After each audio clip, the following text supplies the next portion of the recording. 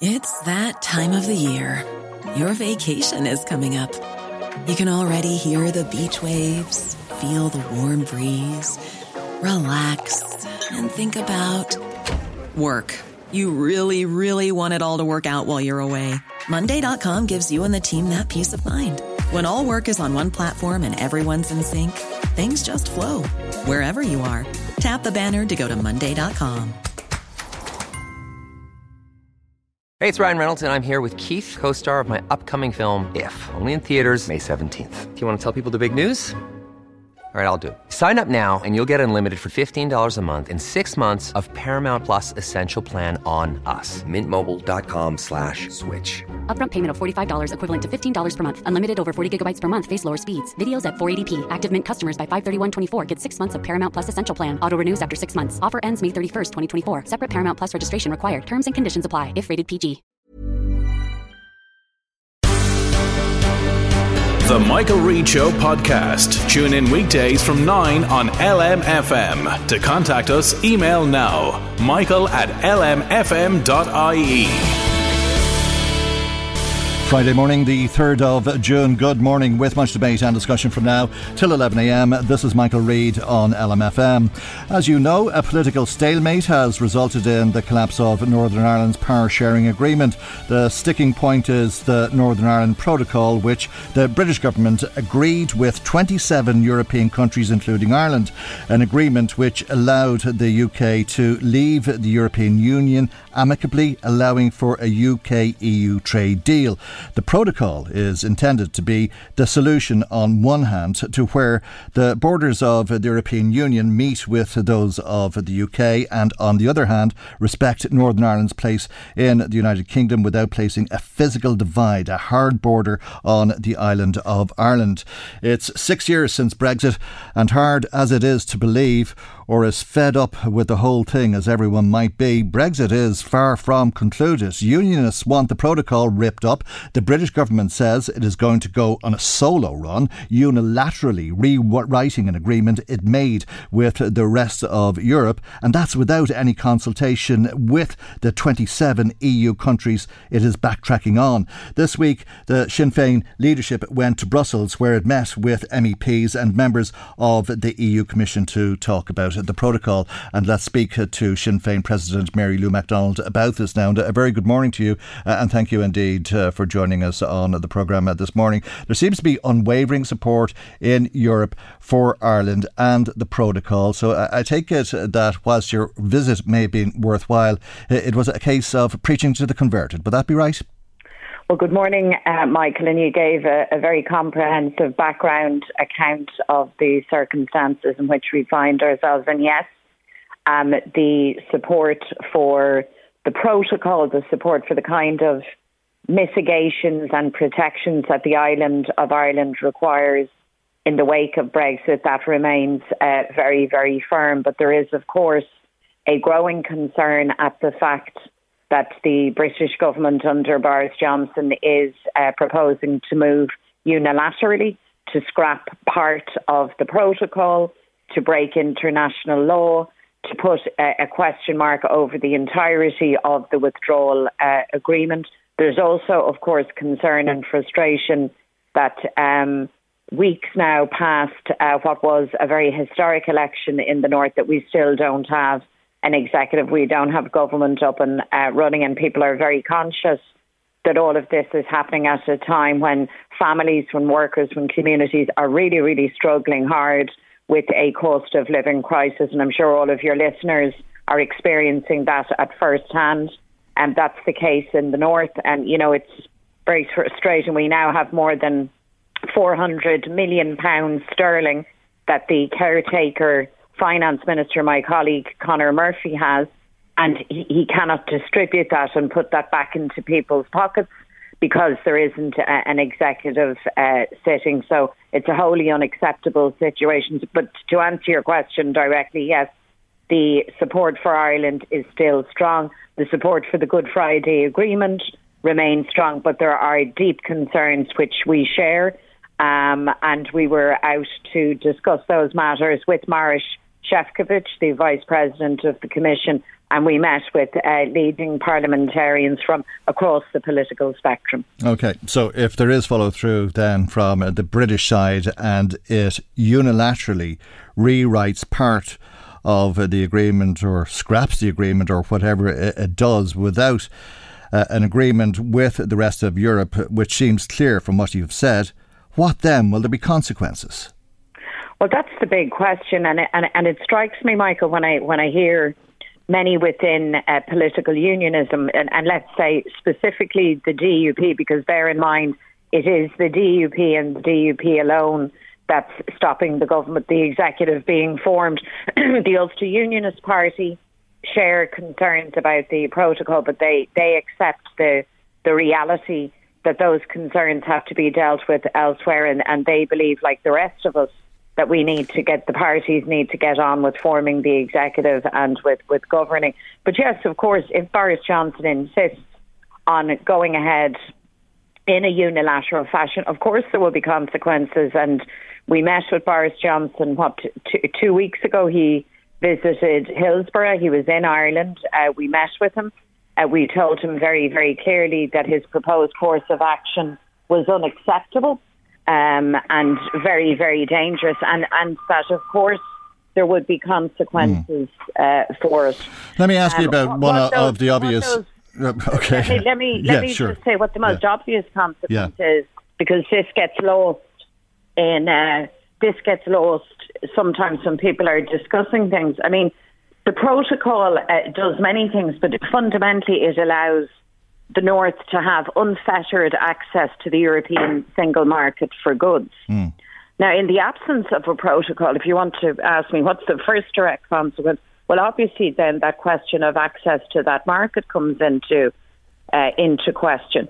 I can't imagine that anybody in business north of the border, that anybody who has an interest in job creation and prosperity and working people and their lives and their quality of life could regard that as a good outcome. And in fact, I've heard Jeffrey Donaldson say, on the one hand, that yes, of course, he wants to see access to the European market. Why wouldn't he?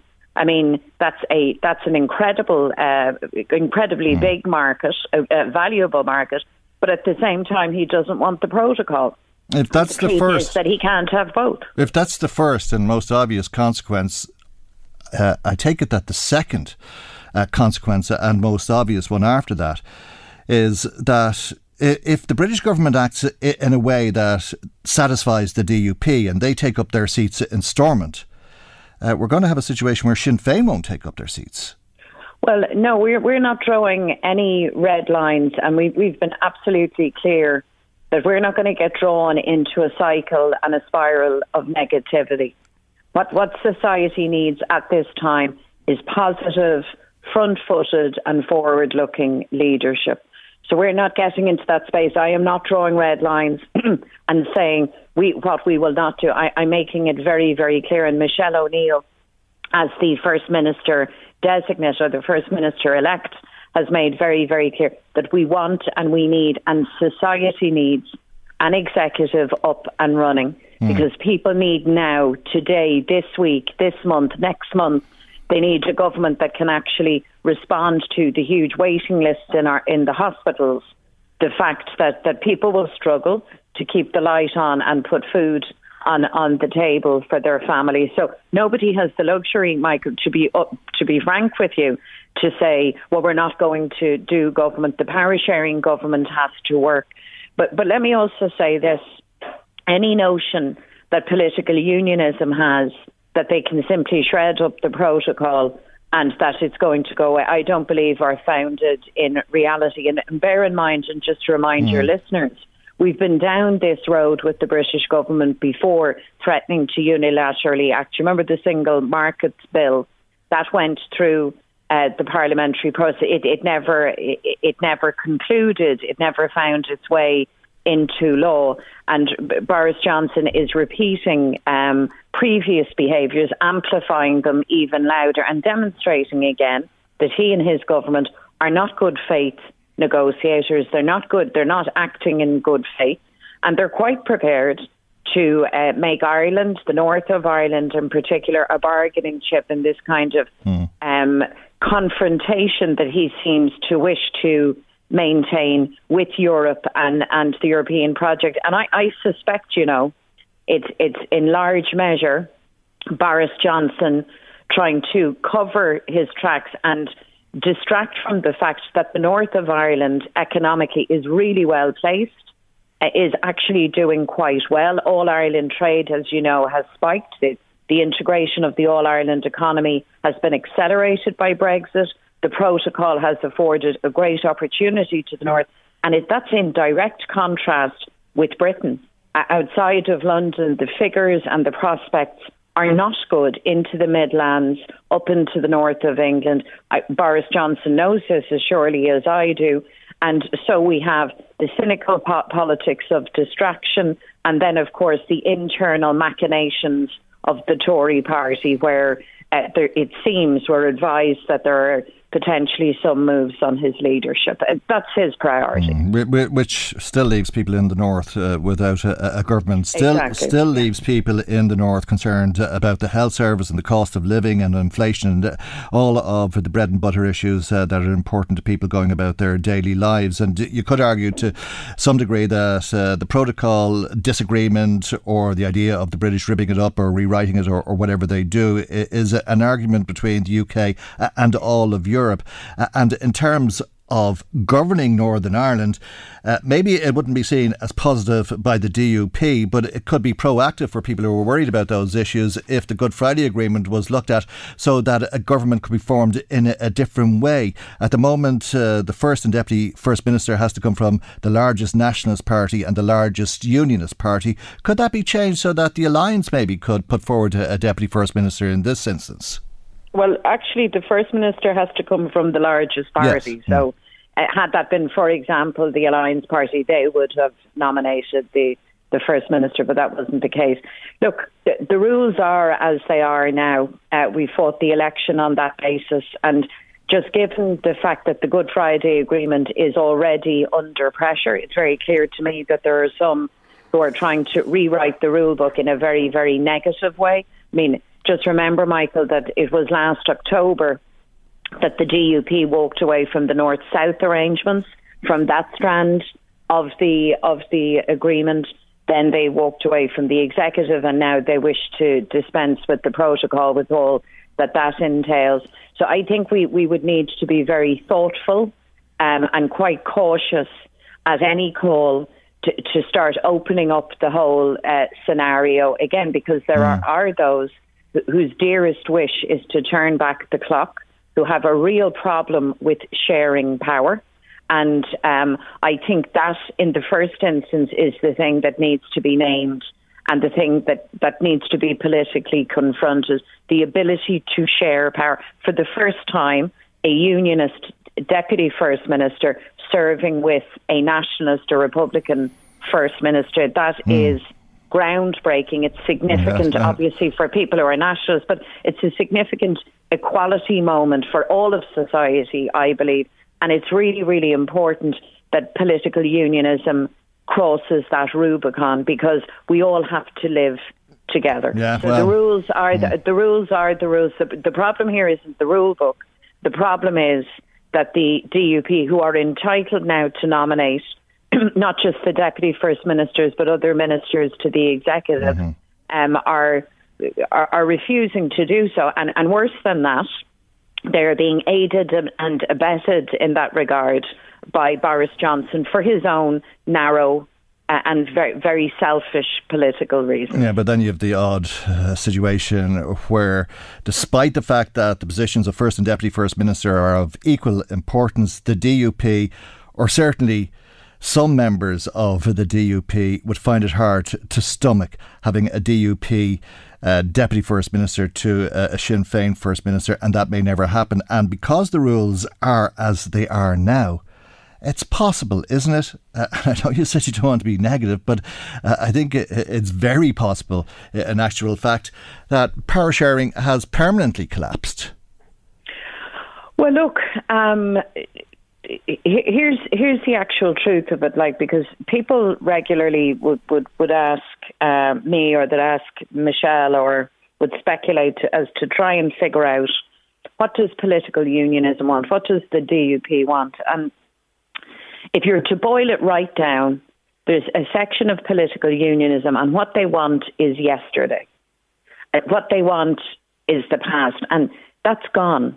That is, and thank God it's gone, to be honest with you, because where we are now and what we can build into the future is so much stronger and so much more positive than all of the difficulties that we've come through in the past. So the other truth is this: there isn't an option other than living together, working together, governing together, and sharing power. I mean, that's where it is. Early or late, that's the position that you arrive at. And I think the most helpful thing that could happen now is for Boris Johnson to stop using political unionism, playing games with them for his own ends, and actually to be truthful and to make it clear that he, as British Prime Minister, that it falls to him, to his administration, as you correctly said, to use the established mechanism and to deal with the Commission to smooth out the implementation of the protocol. And let me emphasise, you see, for importers in the north, there's an issue around paperwork, there's an issue around checks. Now, anybody who thought that there wasn't going to be greater paperwork and checks in the wake of Brexit, frank, quite no disrespect, was living in cloud cuckoo land. But the Commission, everybody recognises that there are things that we can do, that can be done to smooth that out. So it's Boris Johnson's job description to get that work done. And I think he needs to be clear with the DUP that is where that responsibility lies. And also that the past is gone, and any instinct to kind of kick back against the fact that we now have, for the first time historically, a woman who is a nationalist, a Republican, who will serve as First Minister, that is where it's at. And that needs to be embraced in a spirit of respect and equality. And I can guarantee this, Michael, that level of respect and equality will be given by Michelle O'Neill as First Minister if she gets the opportunity to lead the executive in spades. She campaigned, we campaigned for partnership politics and for a First Minister for all, and we will be as good as our word, and she will be as good as her word in that regard. I think many would think it's very plausible that there would be a woman who is a member of Sinn Féin leading government north and south of the border on this island in the coming years. But can I conclude by asking you about a border poll? Because if you're telling unionists to forget about singing Yesterday once more, if Boris Johnson or the next British Prime Minister isn't going to do something that will result in power sharing being restored, what about tomorrow? Are we talking about a border poll, or when are we talking about a border poll? Well, I believe we're talking about a border poll and the issue of reunification in any event. I mean, I think this history now is being written, as we live and breathe and as we go about our business. So in any event, we will face into, I believe, unity referendums north and south within this decade. I believe that's firmly that is the case. I mean, just bear in mind the Good Friday Agreement will be 25 years old, a quarter of the century next year. We've come a very long way, but we have another leg of the journey to make, and the most exciting leg of the journey, actually, because the potential for this island is enormous, and this can be a win-win all around. This isn't about rehashing the past. It's not about winners and losers. It's not about victories or defeats. This is about building a new Ireland, and I, for one, am enormously excited by that prospect. But I recognise that we need now to start the work, and I've advanced this case to Micheál Martin. I've advanced this case to Leo Varadkar in his time. Who knows? I might be advancing it to him again if they get their way and he comes back in as Taoiseach. That whoever is in government, that preparatory work needs to start now, because there is absolutely no doubt, and the recent election in the north was just the latest piece of evidence that politics and life is changing, and that needs to be embraced by one and all. So it's exciting times, Michael, and I for one believe that we are missing so many opportunities economically, socially and politically because we are still partitioned. But I believe that we can overcome that, and I look very much forward to engaging particularly those who are not convinced of the value of this, or for whom reunification would not be their first choice, because unionism will obviously argue for the union, but every voice needs to be heard, and that preparatory work needs to start as a matter of urgency. Mary Lou McDonald, thank you indeed for joining us on the programme this morning. Much appreciated. That's the Sinn Féin President, Mary Lou McDonald. Michael Reid on LMFM. Retrofit your home, save the planet, and in the quest to do all of that, you'll save a fortune on energy bills. Where can you go wrong? Well, you may not be able to afford it. Let's speak to Claire O'Connor, who's the Energy Policy Officer for Friends of the Earth, which has published research into retrofitting. And a very good morning to you, Claire, and thank you indeed for joining us on the programme this morning. And you found that there's a number of barriers which would prevent people from retrofitting their homes even if they wanted to. Yes, absolutely. So thanks for having me, first and foremost. But so we did some research and we looked at experts in energy poverty and energy efficiency and what they saw as the big barriers for achieving our retrofitting targets in Ireland, because we've targets of retrofitting 500,000 homes to B2 standards by 2030. So it's massively ambitious, but has huge potential to reduce our reliance on fossil fuels and to bring down people's energy bills. And the SEAI, they came out with their new grants in February, which was really positive, and they have some specific free home upgrades for people who are receiving social welfare payments. But there's a huge cohort of people who've been left out of this scheme. So low-income households who can't afford even with the grants, who couldn't afford the upfront costs. We have tenants as well. There's no specific support or even protections for tenants when they're getting their homes retrofitted. And as well as that, the traveller community have left out, and then people who are living in older homes aren't catered for it. So there's still a way to go for the policy to be designed in a way that it actually does cater for everyone in Ireland, really, and that we're not leaving people out in the cold this winter who can't afford these retrofits. Is it actually worthwhile retrofitting an older home? I think it is. Older homes are some of the most inefficient, but at the moment the government haven't produced any guidelines on how exactly we're going to retrofit older homes. So it's definitely worthwhile in terms of having a warmer home, getting off fossil fuels. Like, the health benefits are massive, but the government aren't looking at these older homes and aren't coming up with tailored advice on how we can retrofit them. So the people in older homes are currently being left out. I'm in a home at the moment that was built before the 1900s, and there's no real tailored options for us to retrofit now. And what would make that happen? What would be needed to give you those options? So yeah, the government really, they know what they need to do, and they need to come up with tailored guidelines on how we can retrofit older buildings. And they also need to look at expanding their energy poverty schemes to cover tenants who are relying on HAP as well, because at the moment they're being left out of the SEAI schemes as well. As well as that, a lot of people aren't really aware of the benefits of retrofitting, so they need to start telling people why they need to retrofit, what the benefits, which are huge. You can healthier homes, getting off fossil fuels. But take your home built over 100 years ago. What's the problem with retrofitting that? Would a heat pump suit the house? So no, because it's so inefficient, a heat pump wouldn't actually be efficient in this house. I had to get a new gas boiler myself recently. And that would be a waste of money taking that out. Exactly, yeah. So, and the thing is that people are. But couldn't you do other things? Aren't there grants for windows and insulation and all sorts of things? You can seal the house, different types of grants. Yeah, and they have set up these one-stop shops. But like I said, there are still people in older homes who aren't being catered for at the moment, and they really need to expand these schemes to make sure that everyone is being catered for in them. So, and you could make your home much more energy efficient, but if you don't reach that BER 2 rating, it's not good enough, is it?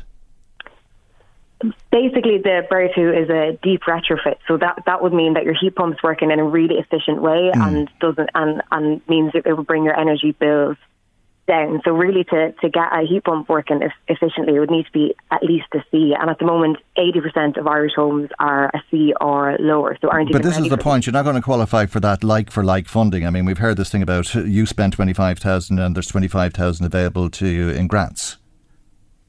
Yeah, so that's what's there at the moment. But that 25,000 isn't really accessible for a huge number of people. So that's what we're calling for. We're calling for these schemes to be opened up and to be, and in particular for the free retrofitting to be more accessible for people who are in energy poverty. Because in 2020, 1 in 5 Irish households were living in energy poverty, and this was before the energy crisis. So we likely have a lot more people who can't afford to pay their energy bills now, and the government needs to be targeting these people. They need to expand this warmer home scheme to make sure renters are included and not left out in the cold. Okay, and like that, if you were to change the windows in the house, and I don't know about your windows, but in some houses an awful lot of heat is lost through the windows. It could cost you 10,000 to replace them, but if you're not doing that deep retrofit, the grant is limited, I think, to €1,000.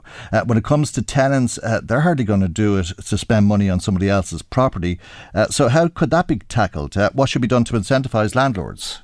Yeah, so I think we need both carrots and sticks for landlords really to retrofit their homes, because like you said, what the incentive isn't really there when they're the ones who aren't reaping the benefits. So in the government's Housing for All strategy, they have committed to introducing minimum energy performance standards in rental properties from 2025. But the thing is, they're not telling landlords about this right now, and they also haven't put in specific schemes for landlords to do this. So right now, the stick is coming in 2025, but they don't have schemes for landlords. I know, and that could cost each landlord 50,000, even if they get 25,000 by way of a grant. And if that's too much of an ask, it could compound the already rental crisis that we have in this country. Exactly, yeah. So as well as that, they need to introduce protections for tenants to make sure that they're not going to be evicted, that rents aren't going to go up. So there's a huge amount of work that the government still need to do in this retrofitting scheme. A lot of detail hasn't fully been ironed out yet, and I think the rental properties in particular are the ones who are being, like you said, they're the ones feeling the housing crisis already, and now they're not getting retrofitted. They're going to be the ones who are bearing the brunt of the fossil fuel caused energy crisis. Yeah, and if the house isn't retrofitted, even if they have a permanent tenancy, which is to come in next year, they will have to be evicted because the house will be deemed not fit for rental. Yeah, exactly. So they really need to put in those protections for these renovictions, as they're called, if people are to get kicked out when renovations are happening. And they need to make a really clear plan on how exactly they're going to introduce these new minimum energy performance standards, which are really positive, could have a really positive impact on the quality of our rental stock. But like you said, we're in a housing crisis and we need to make sure that people aren't getting kicked out of their homes for these retrofits. They're just some of the issues that you're highlighting. All we have time for at the moment, Claire, but thank you indeed for joining us, and I think it gives some food for thought. That's Claire O'Connor, who's the Energy Policy Officer with Friends of the Earth. Michael Reid on LMFM. It was St. Stephen's night almost 6 years ago when 5 men acted like animals, according to the judge who passed down sentencing in what was a most horrific case yesterday. At the time, in December of 2016, these men were aged between 17 and 19, and yesterday Justice Tara Burns passed down sentences of between 6 and 20 years after what she described was a nightmare of absolutely shocking depravity for a 17-year-old girl, which culminated in the Leaving Cert student being sexually assaulted by one of the men. And this was after the 4 other men had taken turns to rape her. Let's speak to Frank Graney, our courts correspondent. Good morning to you, Frank, and thank you indeed for joining us. It was depravity on an extreme scale by these men. It really was, beyond words, Michael. I'll do my best to give you and your listeners an overview of what happened and how it has affected this young woman, but as best I'll do it, I don't think anybody could do it justice. It really was one of the, if not the worst, rape cases that has come before the Central Criminal Court. The horror, the evil that visited that young woman that night, again at just 17 years of age, a Leaving Cert student who had been out over Christmas celebrating with friends she hadn't seen in a while. It does really go beyond human comprehension that a group of young boys could do this to somebody, could visit this type of evil on somebody, and thankfully they were eventually brought to justice. And they were brought to justice, as you say, because there was one of the five who pleaded guilty, but the other four fought this, and then afterwards I think it was argued that it was in the mid-range of offences.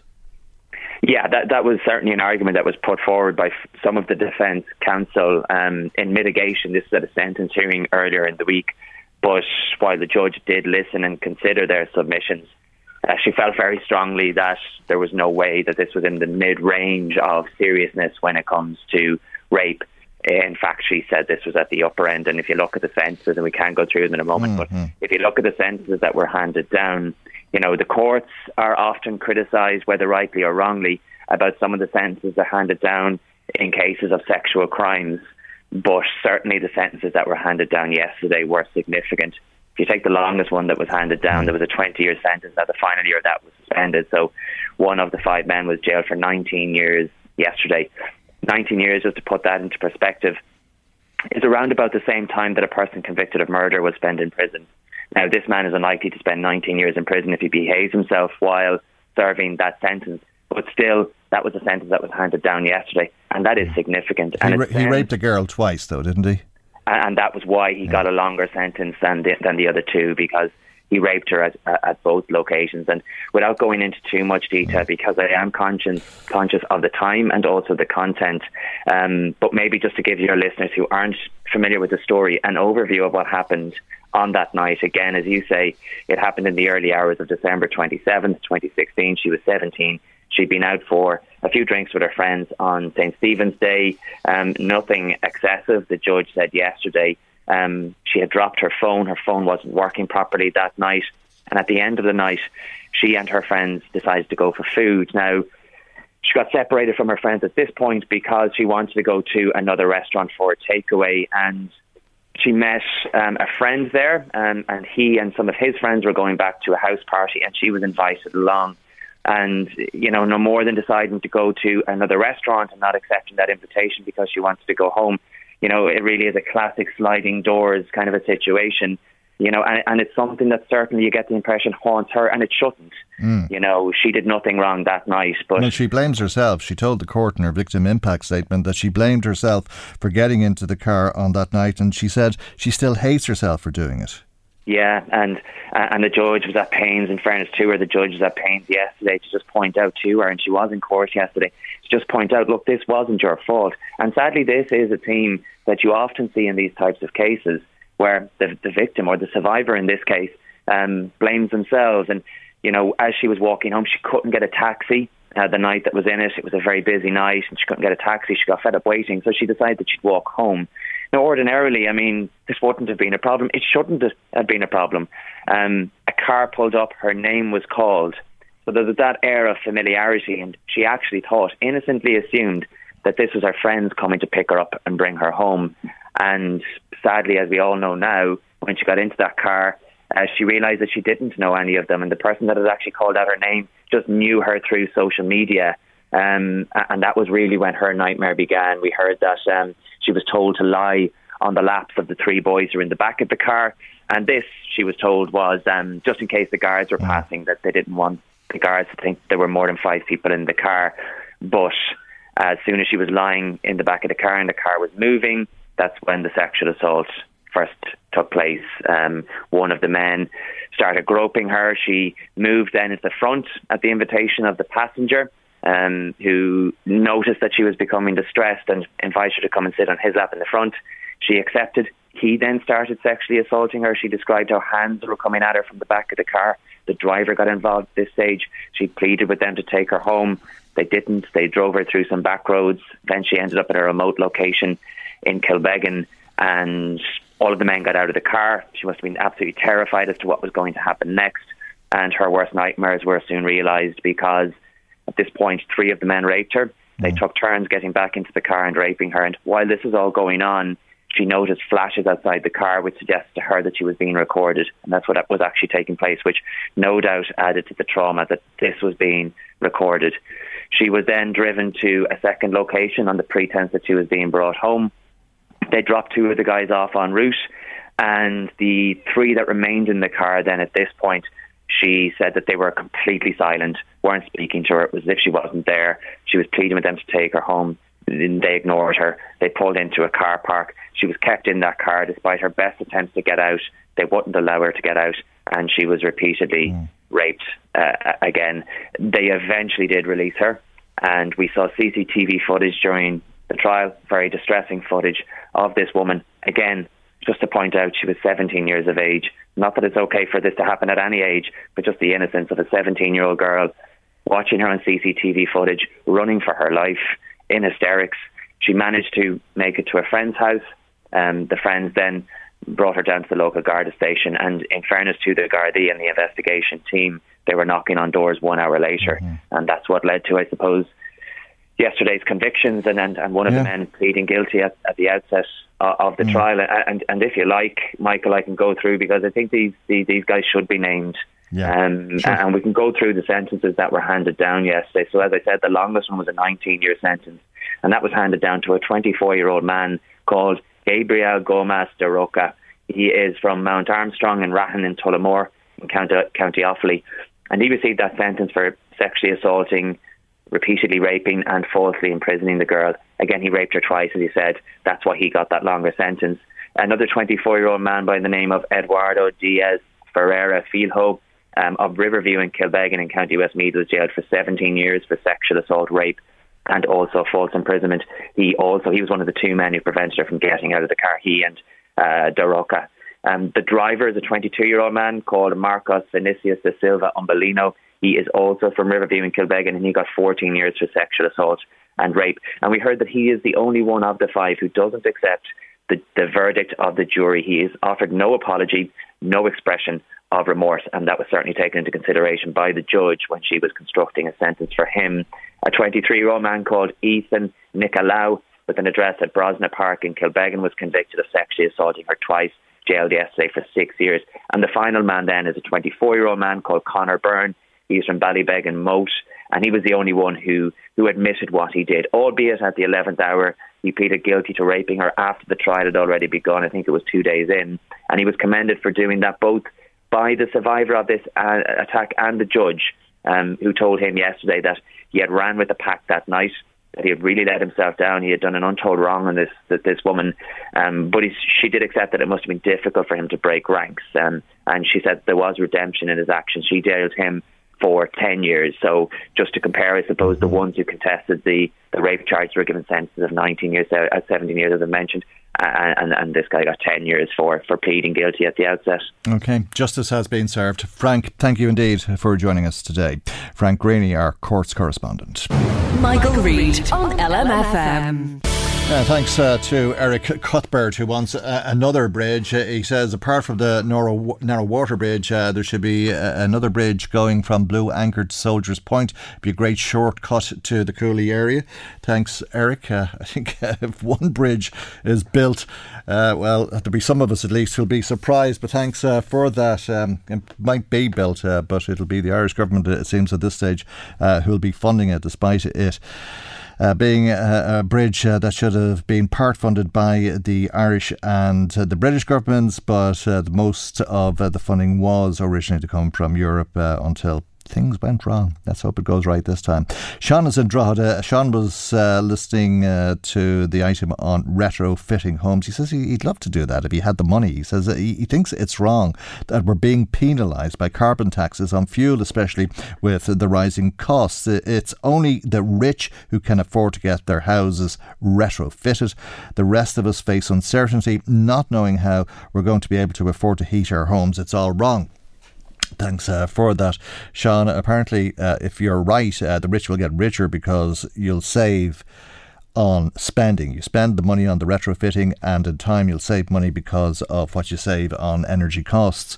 Mairead says it's so distressing listening to the Midlands rape trial case. That poor young woman, please God, she can try and get on with her life now that these monsters are behind bars.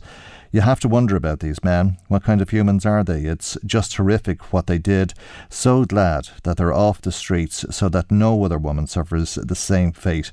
And it is thanks to this brave girl who was prepared to testify. Thanks, Mairead, for that. There's a lot of praise for that young girl, and I think for Justice Tara Burns, not just for the length of the sentences that she handed down, but the manner in which she handed them down, and the way that she described the offences on that girl who was re-traumatised, relived the whole thing because of 4 of the men, initially at least, pleading not guilty. So she had to go to court, she had to talk it through, she had to make her case known and live through it as the case was heard out. And this is one of the points that she made in her victim impact statement. An assault on top of an assault, if you like. But she stands as an example to anybody else who's suffered an injury of that sort, who's suffered sexual violence of any sort, and has proven the point that you can get justice, and justice has been served with those lengthy sentences for those men. Jim is in Navan, and he says it's brilliant to see those rapists of that poor girl in County Offaly get those long prison sentences. Maybe if we had more women judges, proper sentences would become the norm for animals like them. Fair play to the judge on giving the girl some justice and praise for her bravery and her dignity. Thank you, Jim in Navan, for your text to the programme this morning. There's a few more texts about that case, and we'll come to them in a moment. But we'll hear some local politicians in the Dáil speaking yesterday about a number of issues. We're going to begin with energy, and we were talking about retrofitting your homes.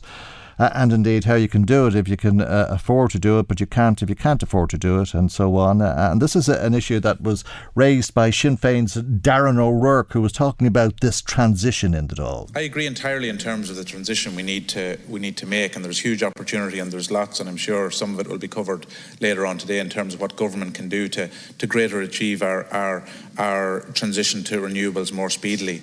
But this winter, families are facing in the region of the low 30% increases in electricity and gas prices. And that's on top of increases we saw for dual fuel users, €800 January 22 versus January 21 in that year.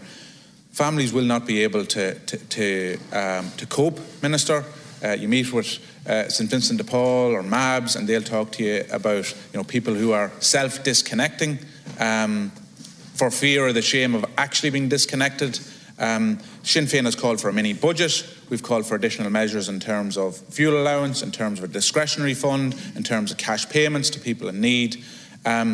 You know very well, Minister, that we need to see action before October.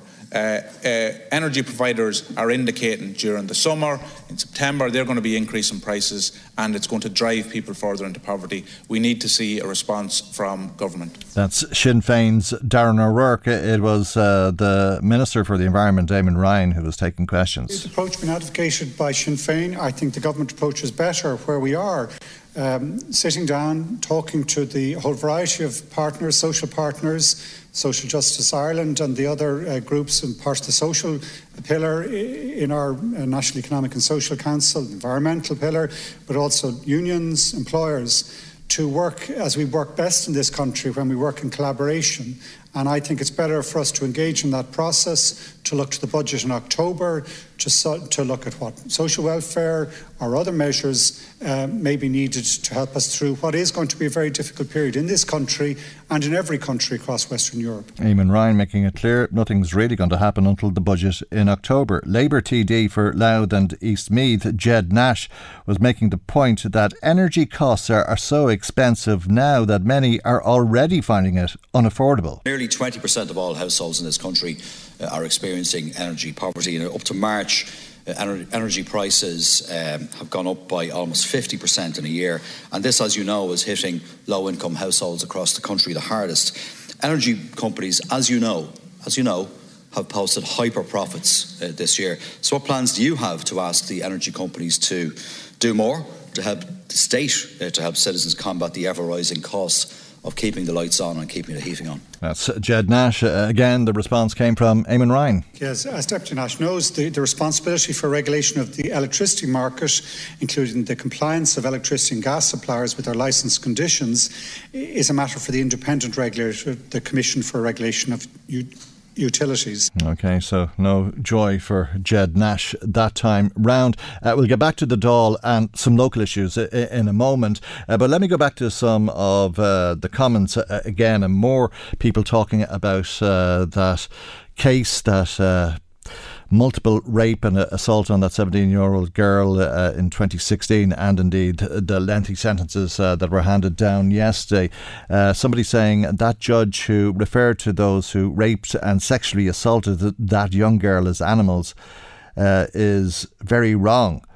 I was brought up and surrounded by all kinds of animals, and I've never seen any of them rape or sexually assaulting each other. I think the point there the caller is making is that they don't deserve to be called animals. They're much worse than that. We'd Ellen in touch then, who said they should have been jailed for life. Good behaviour shouldn't come into it, and then deport them, she says. Thanks for that. Margaret says, Michael, what a brave young girl at 17, not yet a woman. Pure savagery, abusing someone who could not fight back. They did it because they could overpower an innocent young girl. What makes them evil to the core? They denied it.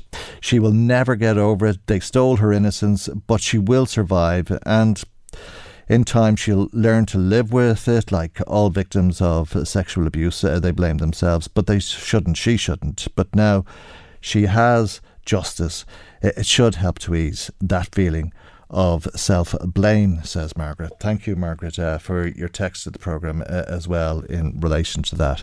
We'll come to more messages as we get them through the programme. If you'd like to make contact, we'd love to hear from you. But we're going to go back to the Dáil now and a local issue that was raised yesterday. Look, we need to deal with the issue, obviously, of communal heating systems. I've spoken many times before to Minister in relation to Caroline Hall. In fairness to Deputy Horrigan, she got to the point that we have a slight break at the minute due to the time of year it is, but that we need to look at it. The gas-fed nature of these needs to be dealt with under, I think, planning laws. It's an aberration that happened in Britain and Ireland. Britain has changed the laws. We need an SEAI grant system that will deliver the change back to whether it is biofuels of some sort. But we do need to look at mitigations because people are under incredible pressure paying huge bills. That's Sinn Féin's Ruairí O'Murchu bringing the case of Caroline Hall once again to the government. Eamon Ryan responded. We need to switch away from gas in every possible use. It will have an interim role in a variety of different areas, but particularly in heating of our buildings, and particularly new buildings. Oh, beg your pardon. The Minister was saying that in time new energies will help to solve that problem, which I'm not sure will come as much comfort. We're going to stay in the Dundalk area, and another local issue that was raised in the Dáil by Fine Gael TD Fergus O'Dowd. I just want to make a point about Dalgan House. 23 people died there during COVID. The Taoiseach in January promised me in the Dáil that the government or the Department of Health was examining options to respect and meet the needs of the families and their concerns about these deaths. Since then, we've heard absolutely nothing. I think it's a disgrace that the Department of Health is refusing to act in this matter. And a challenge to you, Minister, if these were children, we would have our inquiry. Is it because they're older citizens that we hear nothing from your department? Well, there hasn't been anything, has there? Certainly not for some time. And Minister Eamon Ryan said he'd pass on the complaints that Fergus O'Dowd was making yesterday. I might add those comments to the Minister when I'm passing on Deputy Conway Walsh's request that your comments and your view, which are absolutely heartfelt and very sincere and true, and reflect, I'm sure, the views of the family of those who died. go. That's Eamon Ryan speaking in the Dáil and responding that time to Fine Gael TD in Louth and Eastmeath, Fergus O'Dowd. Michael Reid on LMFM. It's all tickety-boo, it seems, at the airport this morning. Thank God. It would want to be, wouldn't it? Especially if you consider the outrage that there's been, and indeed all of the attention there has been at the dismal failure to provide passengers with a decent service by the DAA. We've absolutely been focused on what's in the interest of the Irish public and the travelling public to make sure that they are served. They were not served last weekend. And everyone accepts that. And it was totally unacceptable. The mistakes were made on rostering and making sure that there weren't enough people is something that is inexcusable. There's no way you can get around that they majorly let down the airport, the workers, everyone there, and the country, the wider country. So that is agreed. We have to rectify it. We've been meeting every day, myself and Minister Naughton, with the airport authorities to make sure that they do put plans in place so that it doesn't happen again. And they can't guarantee that, but we're going to make sure that every single thing is done to avoid it. They have 220, meeting them this morning, told that there's some 225 of the new staff that they have new in place. It'll take another 3 weeks, about 30 additional a week for each of the next three weeks as they come out of training. They committed this morning to hire and train a further 100 staff to make sure that they've room in case of any eventualities, so that doesn't happen again, and it can't. And we will do whatever we can in government to support them to avoid that eventuality. They also made a mistake. I think it was in May 2020 when the original decision was made to apply the redundancy scheme. Too many workers were left off. That is clear now. But the critical thing the Irish public want to know is that the additional staff are now put in place so that they can get through the airport without missing a flight and without being in a triage system which requires them to stand outside the concourse. That's only there in case of emergencies. It will be introduced, it's starting this weekend, but only on a very small scale basis. But it's in the event that anyone is restricted from entering, that they're not standing out in wet weather. Right, Minister for Transport, Eamon Ryan. Let's talk now to Martin Skelly, who's the Director of Navan Travel and a board member of the Irish Travel Agents Association. Good morning to you, Martin, and thank you indeed for joining us. I'm sure you're as relieved as anybody, if not more so, to hear that the airport is running smoothly this morning. Yeah, good morning, Michael. We are indeed, we're really relieved. And in actual fact, I had word from somebody at the airport a while ago that in Terminal 1 the security delays were down to 10 minutes, so that's really good news. Hard to imagine it'll stay at 10 minutes. I'm sure it'll be longer over the weekend, but it seems to be heading in the right direction. Having said that, I think I'd have been taking a very deep breath and bracing myself if I'd been heading to the airport this morning, just dreading the experience. What have you been hearing from people? Everybody is very anxious, and it's the worry, it's the uncertainty, and that's the big issue for us at the moment. People are in contact with us all the time looking for updates to see what the situation is. They're looking for advice about what they should do, and they feel let down and they feel frustrated. Everybody understands that when you're travelling, there will be delays, things can happen, and in a way the operators are very often at arm's length from it. Like a flight delay, the flight could go technical, there could be air traffic control or weather incidents, and people, whilst it's inconvenient, they understand and expect that, and the operators are, the airlines are a little bit at arm's length from that. But we've never had a situation before where the infrastructure of the airport have let people down, and they've absolutely diminished the trust that the travelling public have. Now, it seems that they're working hard to fix it. Over the last few days, they've done quite well, it would appear. I was there on Wednesday morning with the group who were leaving, and it ran quite smoothly. The entire process to check in was smooth, a little bit of a delay because people arrived just before check-in opened, but the check-in was prompt, and the time through security was about 35-40 minutes or thereabouts, and that was for a group going through. So it has been working well. That's the information we get during the week. It has been working well. But what we saw last Sunday really would put you off going anywhere if you didn't have to go. Did you hear from anybody who had reconsidered their plans or cancelled their plans? I have to say we had one family who cancelled their plans. We have a number who were very worried about it. But it's a waiting game. It's wait and see, watch what's happening. I think the people who were worried are very much reassured now by what's been happening. And in a way, like, our sympathy was out, and in a lot of cases, well, first of all, to our customers and to the travelling public, but also to the security staff and the check-in staff at the airlines. They're working under huge pressure as well. Yeah. And what do you make of these arrangements? It seems as though they're probably necessary, but the idea that you can't get a taxi to the terminal building, or you can't get dropped to the terminal building, and that passenger drop-off has moved to the Atrium Road now, I think will be seen as very inconvenient for a lot of people. Again, it's back to everybody feeling let down. I think you have to balance the disadvantages against the benefits. In the event that there is an overflow or major delays at security, we can't have a situation where people are standing outside and possibly standing out in the rain. We can't allow that happen. And the only available place for that is the sheltered areas that they're putting up at the taxi drop facility.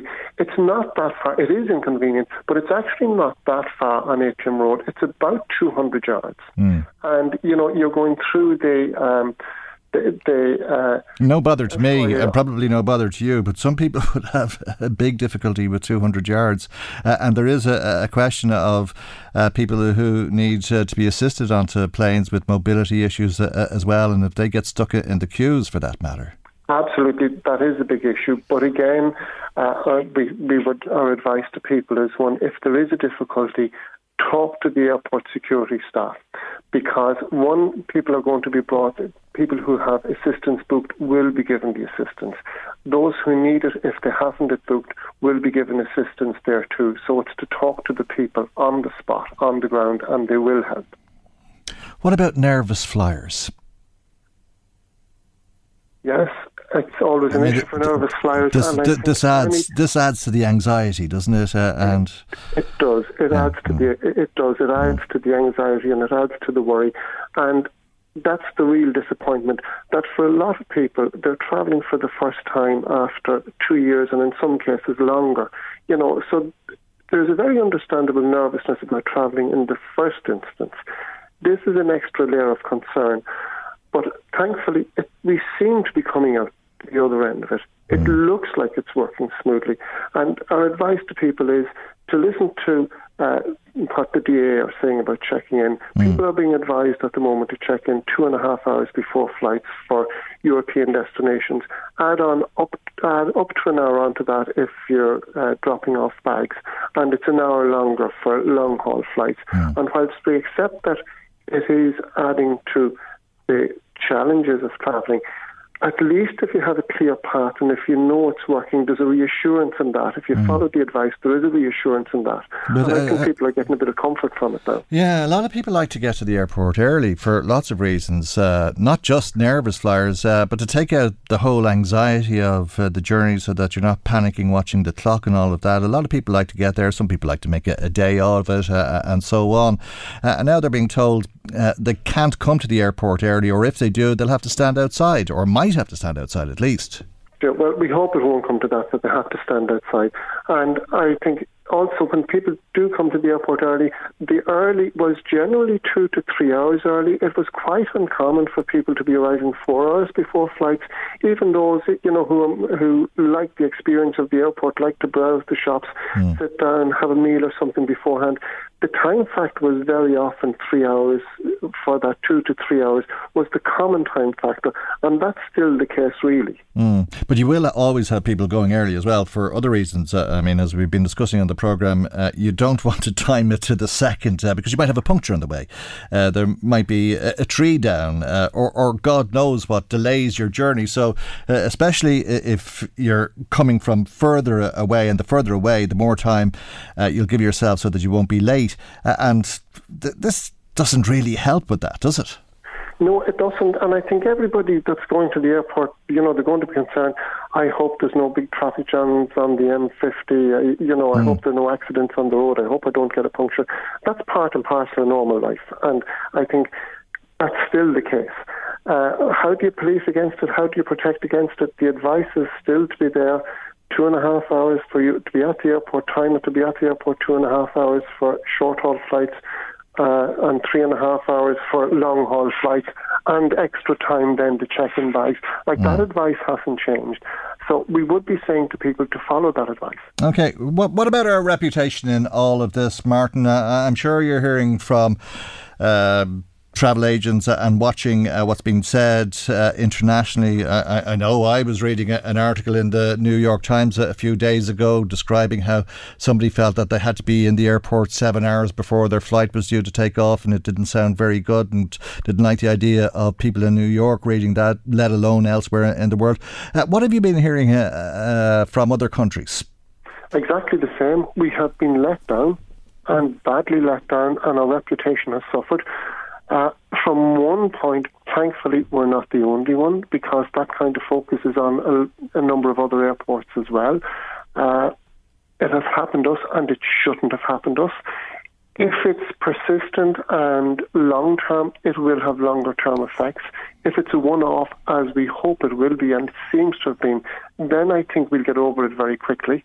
It doesn't change the fact that we've been let down. And should we have been surprised by the passenger numbers? I mean, you're in the business of selling holidays. I take it you knew that the demand was back and people were travelling. Should the DAA not have known that? They should absolutely have been totally on top of that. It didn't come as a surprise that there were going to be 50,000 people going through the airport last weekend. There are going to be up 40,000 people, between 40 and 50,000 people going through the airport on a daily basis, regularly over the next number of months. That will peak and it will go above that on certain dates. Everybody knows the numbers. The airlines know the number of people that are on the flights. The DAA should be, if they're not, they should be in contact with the airlines all the time. That should have been known. It seems so simple. Now, I know they were caught by sicknesses. I know they were caught by rostering problems. But it's not an excuse. It wasn't good enough, and we can't have it happening again. Well, there was an appalling mistake of the 17 security guards, though, Martin, who were on the roster, who shouldn't have been on the roster. And as we heard in the programme yesterday, people make mistakes, but there wasn't a system in place to catch the mistake.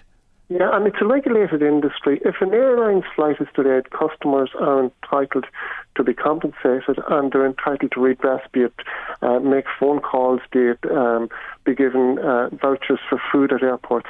So that end of the industry is well regulated, and delays are dealt with generally quite well. But we haven't had a situation like this. Is new. We haven't had this situation before. You expect the institution of the airport to operate efficiently, and they let us down. It sounds like they've learned a very severe lesson. It does indeed. Yeah, and well, let's hope. Yeah, well, I can say, Michael, if we weren't optimistic, we wouldn't be in this business. We've come out of 2 years of a crisis. We didn't need this. We will regard it for now. We'll watch the space. We'll regard it for now as a weekend blip, and we look forward to our customers travelling without the kind of stress and delays into the summer. Well, if the mistake or the mistakes have been learned, the proof will be in the pudding, and there won't be a repeat. We'll leave it there for the moment, Martin, and hope that those mistakes have been learned. And thank you indeed for joining us on the programme as always. Martin Skelly is Director of Navan Travel, and he's a board member of the Irish Travel Agents Association. Michael Reid on LMFM. I don't know if you've noticed the increase in the cost of living. If you haven't, you're very much in the minority, it seems. 70% of parents say that cost of living increases have negatively affected their children over the past 6 months, and almost 2/3 are worrying and on a regular basis about being able to provide their children with daily essentials, things like food, heat and electricity. This is according to an Amoric research study that was carried out on behalf of Barnardo's. Let's speak to Stephen Moffat, who is the National Policy Manager with Barnardo's. And a very good morning to you, Stephen, and thank you indeed for joining us. People are worried about essentials, but they're worried about the cost of everything, aren't they? Yeah, pretty much. From what our findings across our service and from the survey is, that it's, the essentials are the things that they're worrying most about in terms of food, heating, electricity. But it goes beyond that to issues around clothing, to social activities, after school clubs, little trips that families might have planned out in the past, to issues, ranging to, being able to afford medical bills, medical appointments, to, other housing costs, which might, for some families, include rent and obviously mortgage repayments. It's across the whole spectrum of costs that families would usually incur. Because I think, even the areas where costs aren't going up, the impact of higher energy inflation, cost increases are so much that they're bleeding into people's other budgets. And I suppose most of us at least have noticed that there's been a huge increase in the cost of living. So it's not surprising that people are worried about it, but I take it it's far more serious than that, that you found a lot of people just aren't able to afford to keep up with the increase in the cost of living, and that's resulted in people doing without. Yeah, no, exactly. So what we would see, particularly around a lot of families we support, is they would have been struggling financially in the past, but would have just been about able to manage. Whereas now they're hitting a point where it goes from a financial struggle to a financial crisis. So, if they might have had, we're talking 30, 40 euro extra disposable income to spend at the end of a month in the past, they're now going into negative money. And so when their heating bills go up, when their food costs go up, they're having to cut back. There is no other, bits of money they can put away to save. So when they forecast into the future, they're having to think, right, where do we cut back? Where do we go without? Because this isn't a case of, we won't have as much to put away. We've really got to take out of essentials. And of course, with most families, different things crop up. Something might break down. There might be a sudden emergency payment that needs to be made. And that's where families are really getting hammered, that we're seeing. Where they're already struggling, they can't meet their bills because they've gone up so much, and then they have something that just tips them over the edge, and then they find themselves having to try and catch up, and the level of financial stress that they're being placed under is really considerable, particularly low-income families. Well, yeah, you can imagine easily the cooker breaking down, needing to be replaced. You can't afford the cooker, and takeaway food can be very expensive if you're not able to cook at home. But when you talk about there being so little wriggle room, I take it that there's very tough decisions. People are choosing to eat or heat, as the case may be. And if they've already chose not to heat, are they able to afford to eat in the way that you would hope you'd have 3 square meals? So what we would be seeing, is exactly that. You're having families are having to choose between the two, and obviously the difficulty is if you don't have, say, heating, or you don't pay for electricity, you prioritise food. How do you cook that food? How do you store the food? But obviously within the food, if you cut back as much as you possibly can, and costs are still going up, what ends up happening, and what we've seen in previous studies, is that parents tend to go without. So parents won't be having 3 square meals. They'll be doing as much as possible as they can. But even within that, it means that we've had families in which, they've had to decide, right, for this week we're having to eat tinned food for the week. That's to try and make to pay bills. And obviously that's not good it doesn't have a good positive impact on the children. But in terms of children are aware of what's happening then, they're aware they shouldn't be eating tinned foods for a week, but obviously physically for their development, it's problematic. Well, you'll soon end up sick, I suppose, and people are not going to the doctor, or they're not buying medicine because they can't afford it, apparently. Yeah, so we know that the government has made, very positive strides in terms of making sure that younger children have free GP care. And they are planning to extend that, which we commend them on. And the sooner they're able to bring that up to 6 and 7 year olds, the better, and continue to raise that age. But one of the issues is that, when we asked parents about this, they were saying, 1 in 6 parents said either themselves or their children they were having to cut back on or go without. So our concern is that parents themselves are saying, well, actually, look, the children might have free GP care, but the parents themselves might be feeling poorly, and they're not going to the doctor because they say, well, that's €60, that's got to go towards electricity bills, that's got to go towards heating. Without that, their children will go out. So that's obviously concerning. And as well as that, there's an issue for, the additional things that won't be covered by free GP care. There's some treatments, some lotions that we're seeing in some of our services that parents are knocking on our doors saying, look, we need an extra, €10 to pay for this, some of the families that we support. Okay. These are the essentials for children. Yeah. Very hard times for people in that situation.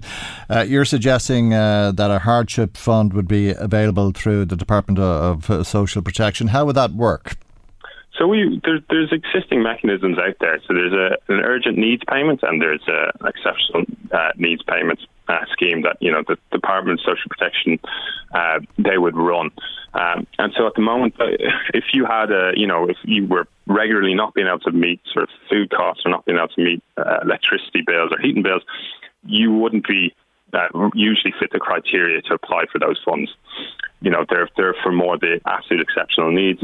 So we think the government should either expand those programs or develop a new cost of living hardship fund in which you still go to the same individuals. So generally it's community welfare officer, and you would be able to demonstrate, look, we can't pay for essentials. Children are going without. We need immediate decisions, because what we're finding is, sometimes families are going to sort of community welfare officers. They're looking for funds. They might come back a week later and say, oh yeah, there might be some money. But that means there's been a week in which families are waiting, a week in which children are going without essentials. So we want a fund that's put in that's, is able, that families can apply to get decisions as soon as possible. And there's families obviously demonstrating that it's about essentials. And we appreciate this is exceptional circumstances, this level of increases. And so we need sort of an exceptional response from governments to particularly, families the lowest income families who are really being disadvantaged most by recent inflation. Are any of those families working? Yeah, we would definitely see families working, particularly, you might have lone parent families where a parent is working, and doing as much as possible. They may or may not be within income support thresholds. But just in terms of, these levels of increases are such that it's nothing they could have predicted. So families will be doing as much as possible around work. There may be families who aren't working for varying reasons, but yes, certainly a lot of families we would support would have a parent who's working. Okay, and the idea that 2/3 of the 300 people surveyed are going without essentials regularly is pretty shocking. How representative of the population do you think that is? So we think it's the survey that we went out with through Amórach Research. It's a national representative survey. The numbers are just over 300, and the reason for that is that the national number was 1,000, and we had to sort of break that down into parents with children under the age of 18 who are living with them. But we think that's and we've talked to Amórach Research who are experts in this, and it's a fairly representative of the country. So that's something that we wanted to make sure that I'm not questioning the finding. I'm just wondering if the finding is that the belief from the survey is that nationally 2/3 of families are going without essentials. Yeah, and we definitely would think that, and we've got services across the country. We've got about 45 services dotted around the country, from rural areas to urban areas. We've got services from Limerick to Dublin to Cork. And we're seeing it across those areas, all those areas. There's no areas going without. We've, staff are reporting back from the Midlands, similar problems that we're experiencing in North Inner City Dublin. So we think, generally the findings seem to match up with certainly what we're seeing on the ground across our project workers. All right. Hard times. Thank you indeed, Stephen, for joining us on the programme. That's Stephen Moffat, National Policy Manager with Barnardo's. Michael Reid on LMFM. Now, if you have a gambling problem, or if you know somebody who has a problem gambling, you may be interested to know that there is help available through 20 of the family resource centres across the country. It's an initiative that is being provided by the Gambling Awareness Trust. Its executive director is Pam Bergen, who's on the line. And a very good morning to you, Pam, and thank you indeed for joining us on the programme this morning. Tell us a little bit about this service that you're providing. Good morning, Michael. So this is a collaboration between ourselves, the Gambling Awareness Trust, and the National Forum of Family Resource Centres. So, as you said, it will see 20 family resource centres across the country provide confidential, affordable counselling service for anyone affected by problem gambling. Okay, and there's quite a few people in this country who are affected by problem gambling. 55,000, I think, is the estimate, is it? Yeah, the Maynooth report published last year estimated there to be 55,000 problem gamblers in Ireland. And it also echoed international research on how for every gambling addict or person identified with a gambling disorder, at least 6 other people are directly affected. So these people are their partners, parents, siblings, children, friends. And like the addiction itself, they're mostly unseen, they're under-supported. So, we know the family resource centres have an excellent track record in providing a huge range of supports and services in the local community. And they include, professional, affordable counselling. Okay, and tell us about the counselling that will be provided, because that is the service that is on offer to problem gamblers. Is it like any other addiction? I mean, is it like being addicted to food or being an alcoholic or smoking or whatever? Well, it obviously shares a lot of the similar traits, but gambling addiction is different in that, it's hidden really. You can't identify a person with a gambling addiction. You will easily identify somebody, that is kind of trying to cope with alcohol addiction or substance. Yeah. It's visible, but the person sitting next to you on the bus, on their phone, are they gambling? Are they just browsing? I mean, that's the issue. It's very hard to identify, and often, the problem goes unnoticed for quite some time. People gambling compulsively can be very secretive. Family members would report, that they didn't really know that anything was happening. They didn't realise that there was a problem developing until that problem got out of hand. Yeah, I think most people who smoke end up addicted to smoking, and the same with a lot of other substances for that matter. It wouldn't be the same with drink, and it wouldn't be the same with gambling. There's a lot of people who enjoy an odd flutter, and there's some who just can't gamble because they are always chasing that win. Do you know the difference between the two, or is that possible to explain? Well, that's what you've said is true. A huge amount of people. 2/3 of the Irish population participate in some form of gambling. It's an enjoyable kind of recreational activity for a lot of people. But for the minority, there is a very vulnerable cohort of people who can't enjoy gambling. That it becomes a problem for them. And like you said there, this chasing losses, that's the first sign, like there's a problem here. When you can't place a bet and leave it at that, when you're constantly, looking for the next and trying to maybe win back money because you've got into a cycle of gambling more than you can afford to, that's when it becomes noticeable, and that's when, bills might go unpaid, debts build up, and that's where the problem starts to impact on family and wider society. Is it like other addictions in that there's denial? Well, yeah, that's part and parcel of it. I think until you get maybe to a crisis point, do you actually stop and say, right, I've got a problem here? Sometimes it's an intervention by a family member or a close friend that will point out, look, what you're doing here is not healthy. It's harmful, and you need to stop, or you need to get help. And destructive, not just for the gambler, but for the 6 people, I imagine, who you say are impacted by the problem gambling, because it can be very destructive. People can lose an awful lot of money very quickly. That's it, yeah. And, whether, you're a young single person or, part of a family, the spend of money that you can't afford to spend, it's going to cause problems in a household. So that's why we're trying to encourage people that if you think there's a problem, if you're, an affected other, if you're a parent or a sibling or a partner, and you don't know how to respond, and you're not really sure about, what actions you need to take, you can pick up the phone to Connect Family Resource Centre there in Drogheda, and there will be a person there available to talk to you, to set up an appointment and to support you through what you're going through with the person in your family. For the person who feels that it's they have a problem, they've identified that this can't go on, or they need some support, they need some help or advice, they can pick up the phone too. All of the therapists that have been recruited into this national service by the FRCs will have done the required training in responding to problem gambling. So that, they are qualified. It's a confidential, affordable service, and, there'll be no long waiting lists.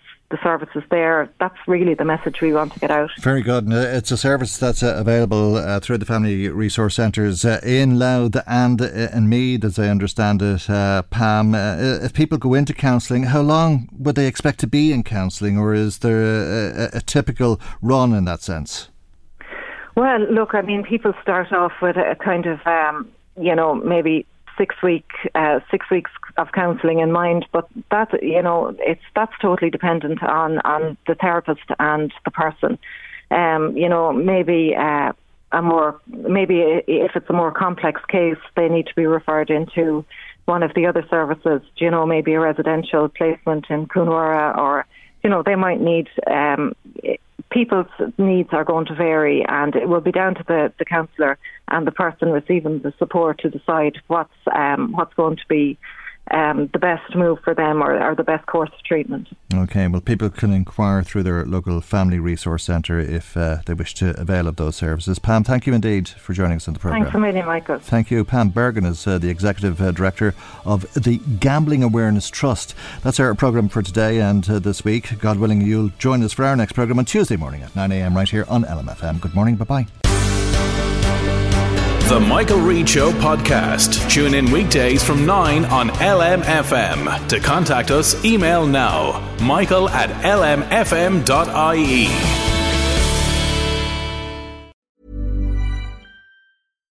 Hi, I'm Daniel, founder of Pretty Litter. Cats and cat owners deserve better than any old-fashioned litter. That's why I teamed up with scientists and veterinarians to create Pretty Litter. Its innovative crystal formula has superior odor control and weighs up to 80% less than clay litter. Pretty Litter even monitors health by changing colors to help detect early signs of potential illness. It's the world's smartest kitty litter. Go to prettylitter.com and use code ACAST for 20% off your first order and a free cat toy. Terms and conditions apply. See site for details. When you need mealtime inspiration, it's worth shopping Kroger, where you'll find over 30,000 mouth-watering choices that excite your inner foodie. And no matter what tasty choice you make, you'll enjoy our everyday low prices, plus extra ways to save, like digital coupons worth over $600 each week. You can also save up to $1 off per gallon at the pump with fuel points. More savings and more inspiring flavors make shopping Kroger worth it every time. Kroger, fresh for everyone. Fuel restrictions apply.